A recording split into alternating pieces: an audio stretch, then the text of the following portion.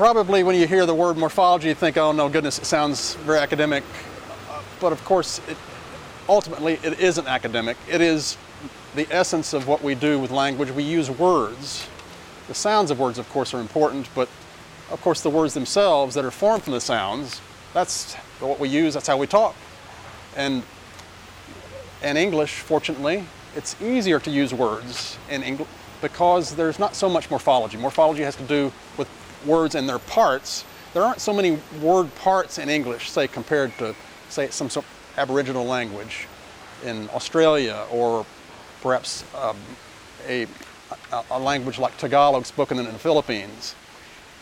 What are the bits of words we use? And they are important, of course. If you want to talk about something that happened that happened yesterday, then of course you've got to talk about that in a certain way. You have to change your words to do that. So if you said, I stayed in Lynchburg yesterday, of course you have changed the word stay to stayed. You've just simply added the duh at the end of it, a suffix, to form the past. A simple thing. If you want to say that you're staying, or you in the present tense, in the present time, then you have certain ways of expressing that. I could say, I stay right now in front of the camera. Now, how is that we say that? Well, it's because we don't add anything to it. We just have a simple word, and we don't add anything to it. We don't change the word at all. There's nothing we add internally to it, or the beginning of it, or the end. And the actual absence of anything makes it talk about something right now. Now, what about other things? How do we express the future? Well, we really don't have a way of changing a word to make the future, like maybe you do in French or maybe Spanish. We have to add words to talk about the future. So really, talking about the future is not part of morphology. It's a matter of phrases, putting words together in phrases. So that's not what I'm talking about now. Now the words we use in English are important, and it made this place possible. I talked about that earlier. We have here a place in downtown Lynchburg. It's called Farmers Market. This is on Main Street, and some of these buildings, as I said before, very, very old. Now, do you think words had anything at all to do with the building of this? Of course, that's the case. The manuals were written to build things. Cars, all of these cars around me here, at least used to have owner's manuals, and these, of course, the manuals are written in words. It's telling you how to use your car, how to take care of it. Words are basic to communication.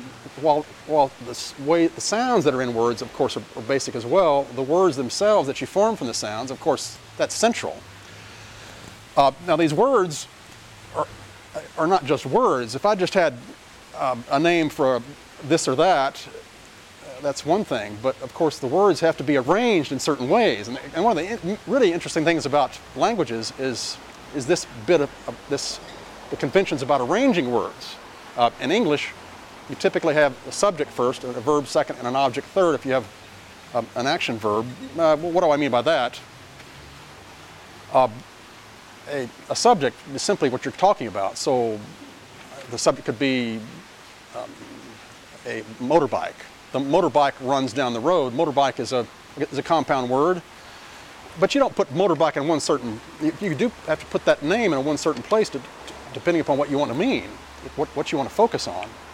I could walk over and kick the motorbike. Now, I would be the one doing the action, but if in the other case, if the motorbike were running down the road, then it would be the motorbike that's doing the action. Now, how would I know the difference? It's simply in English, by the way, where you place the word in a sentence. Typically, the first word in a sentence, or whatever someone says, is probably what's being talked about. Typically, the second thing that's focused on in English is a word having to do with what's the action, maybe, or something about some sort of a comment about that subject. And this business of where you put your words is the basis for basically understanding English. Other languages, by the way, like Latin and maybe Koine Greek or Classical Greek, they have what's called a case system. They add these little prefixes or suffixes to words to show how they're used. So, I couldn't say in some other language, I couldn't just say the dog barks at the man. I would have to actually change those words in other languages by adding something to them to show how those words are being used. But in English, you don't need to do that because the placement of the word itself is what tells you the role of that word. So I could have the dog sees the cat or the cat sees the dog. And the only way I know who is seeing what is simply because of where I place the name for dog, or where I place the name cat. This is the way we express case or roles in English. We don't add anything to the word itself, but there is an exception to this, which I think is interesting too. English used to have this kind of a case system where you did add a little bit to a word to show how it was being used, whether it was an actor, for example, or receiver of the action, or and we still have this kind of thing represented in pronouns. So, for example, the pronoun he, I don't say I saw he. What do you say? I say I saw him. And so the he changes to him simply because it's him is the receiver of the action of seeing in that case. So anyway, this gives you a little bit of an idea about words in English, about what we're going to be talking about in the course. And this of course fits in with the other things I've said about grammar being important, about it being critical to our humanity, and being critical to our specialness in God's creation, having the stamp of God on us. I look forward to talking more about it with you in the course.